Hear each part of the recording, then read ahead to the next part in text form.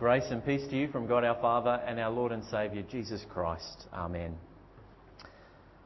Isaiah chapter 43, verse 18. Do not remember the former things or consider the things of old. I'm about to do a new thing. Now it springs forth. Do you not perceive it? Let's pray. Father, breathe on us with your Holy Spirit and fill us. Speak to us today and guide our hearing of the word, so that we might find wonderful comfort in you and confidence to face today and tomorrow in your presence. So may the words of my mouth and the meditations of our hearts be acceptable to you, O Lord, our rock and our Redeemer. For we pray in Jesus' holy name. Amen. So we heard Isaiah chapter 43. We heard of God doing a new thing. And how do we get to that, though? Where does that come from? Where does this new thing spring forth from? This thing isn't working. Can you hit the next button, Lee, for the next slide, please? What actually happened in Isaiah chapter 38, King Hezekiah. Remember King Hezekiah? There weren't very many good kings in the Old Testament, were they? But King Hezekiah was one of the good kings. He was a good king, and he's on his deathbed, and Hezekiah didn't want to die, and he turned and he faced the wall and he prayed because he didn't want to go. And through the prophet Isaiah, the Lord spoke to him and promised to add 15 years to his life. And do you remember what the sign was that the Lord gave to Hezekiah to actually show him that that promise would come true? Do you remember what the sign was? No, the dial of Ahaz, the sun, the steps. And the Lord actually made the shadow on the dial of Ahaz turn back 10 steps. I was watching a show once on science, and they're looking for these hours in the universe that were lost, that they can't account for, and they thought maybe this was it. Who knows? That's the Lord's business. But he makes the shadow on the dial move back 10 steps, and in the meantime, there's a king in Babylon who's rising up, and he hears that Hezekiah has been sick and he's recovered, and he sends an ancient version of a glad you're feeling better card, and while he does that, he sends a gift as well. And Hezekiah, in the spirit of the king of Babylon, as he sent it, he received the envoys or those messengers and their gift, and he did something. He showed them everything that was in his treasure house. He showed them all the silver, all the gold, all the spices and the precious oil. He showed these envoys from Babylon all of his armoury. I mean, everything he had. He showed these people from Babylon everything in his storehouses. And in chapter 39, verse 2, it says, there was nothing in his house or in all his realm that Hezekiah did not show them. And then Isaiah comes along to Hezekiah and he says, who are those guys? Who are those guys that you were talking to? He knows. And he says, oh, they were sent from Babylon. And Isaiah says, well, what did you show them?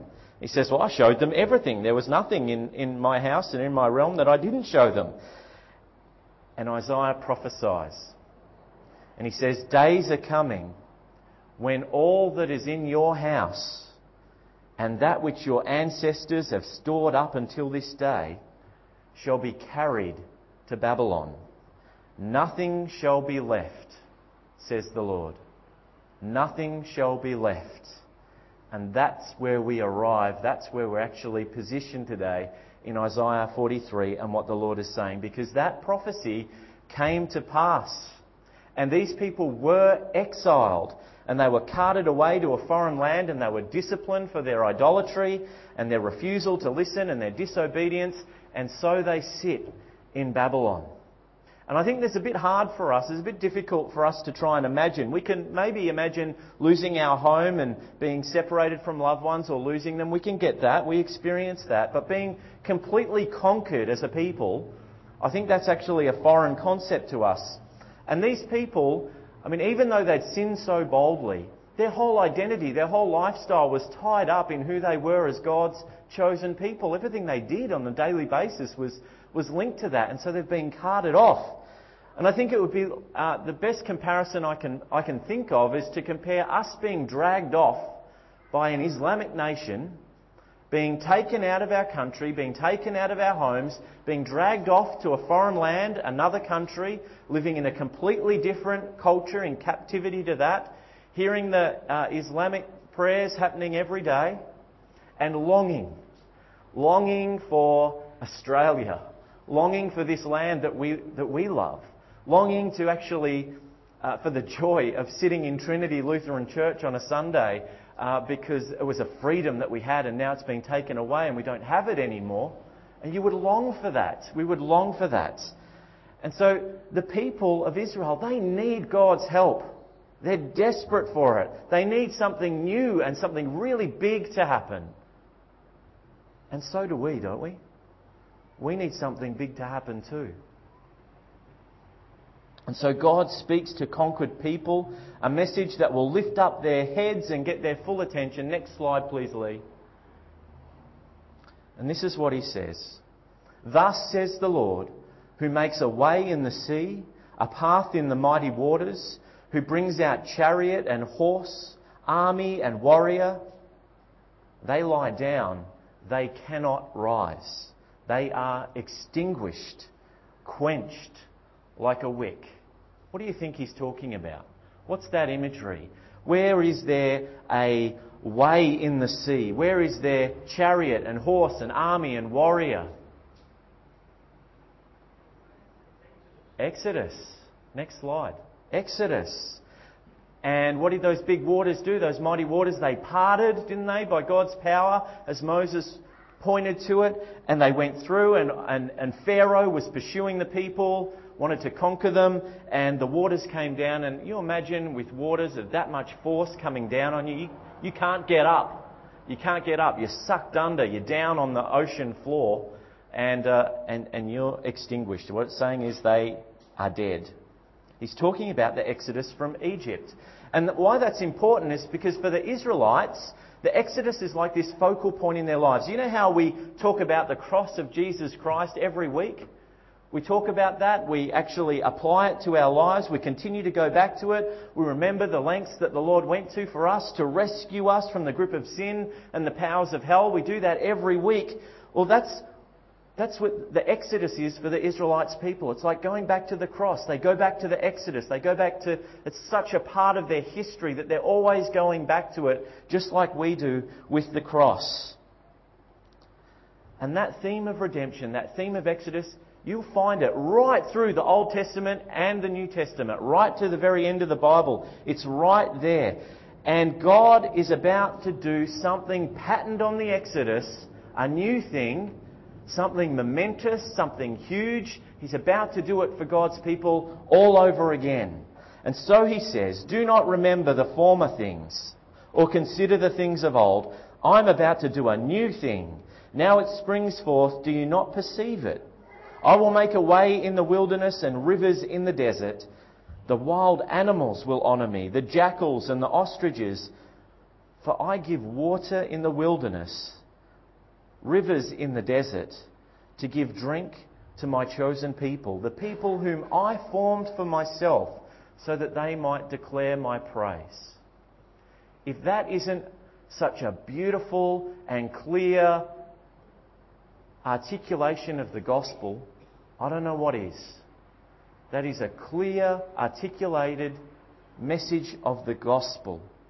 I am about to do a new thing.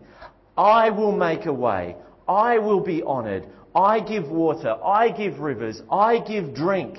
I form a people for myself whom I love. My praises shall be declared through your lips, because the new thing that I am doing is going to give you the greatest joy.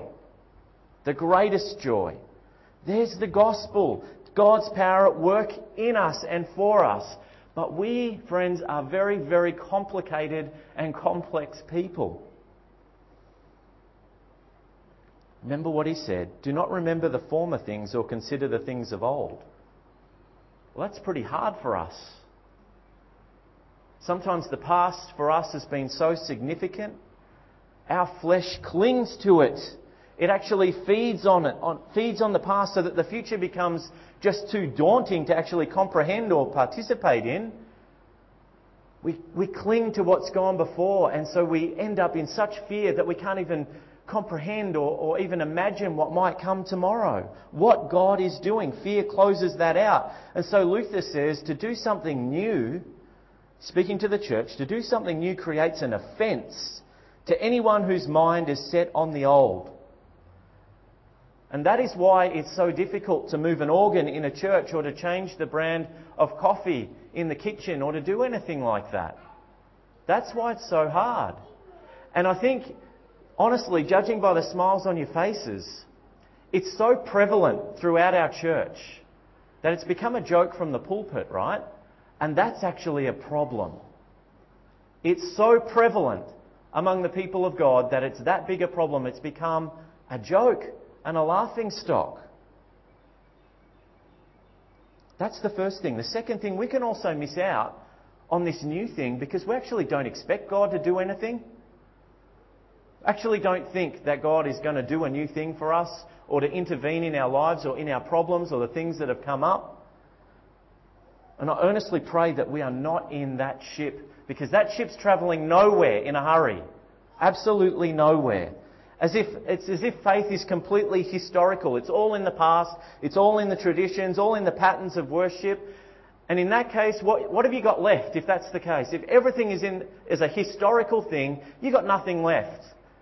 All of your focus, all of your energy is going to be on maintaining buildings and keeping people happy inside. That's what it's going to be.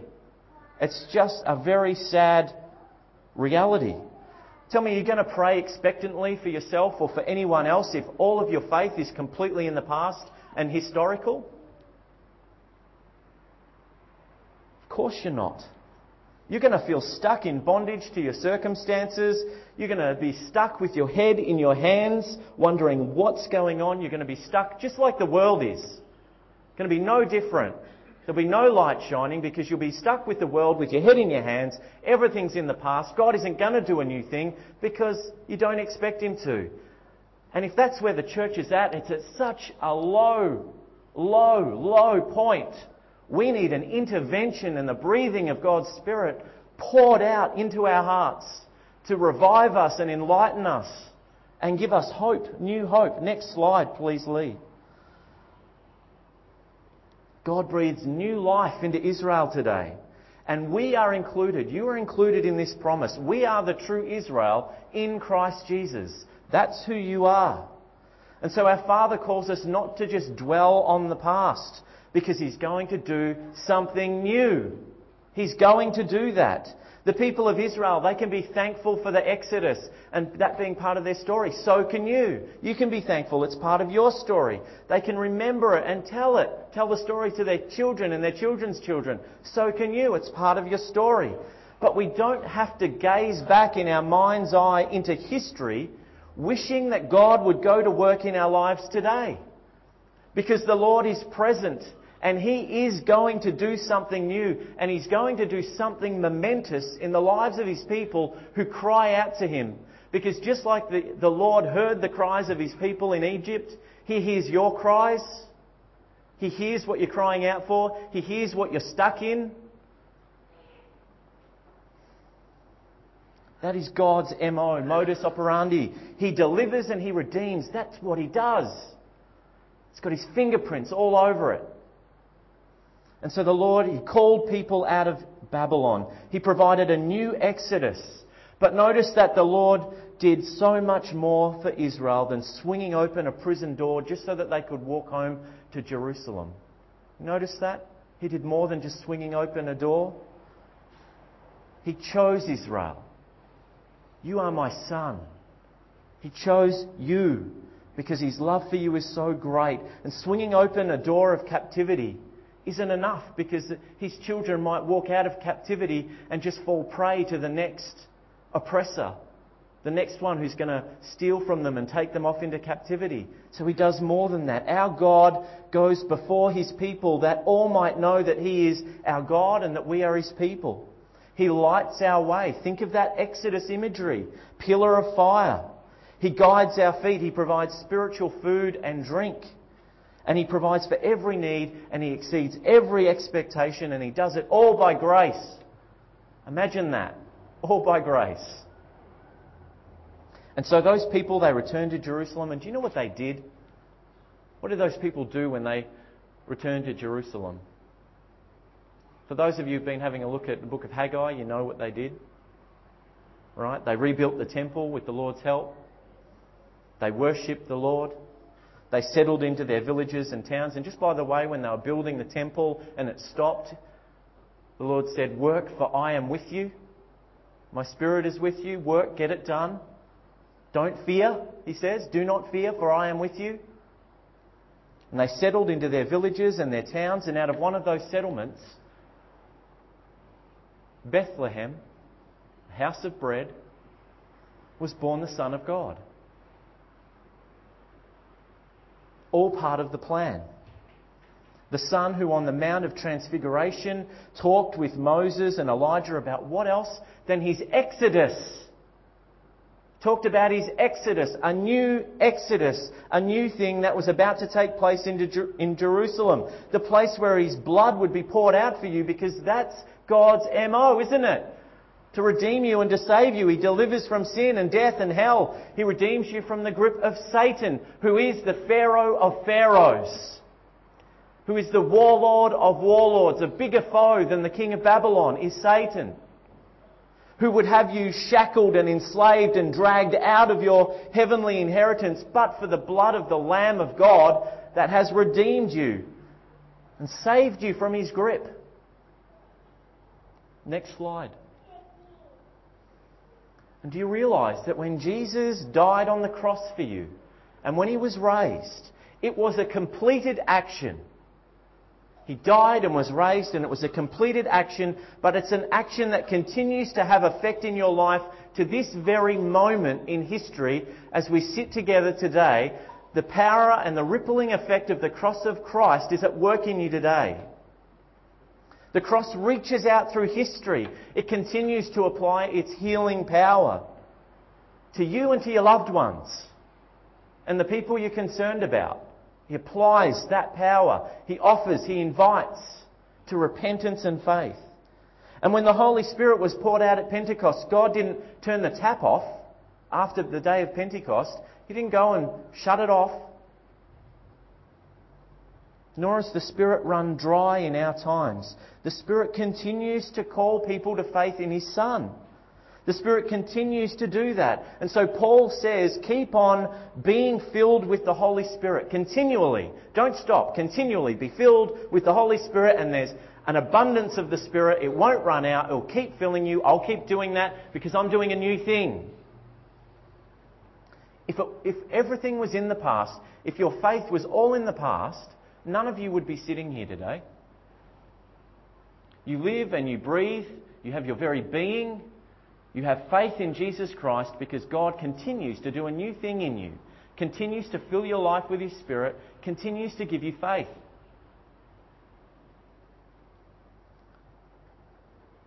So whatever circumstances, I want you to think about this.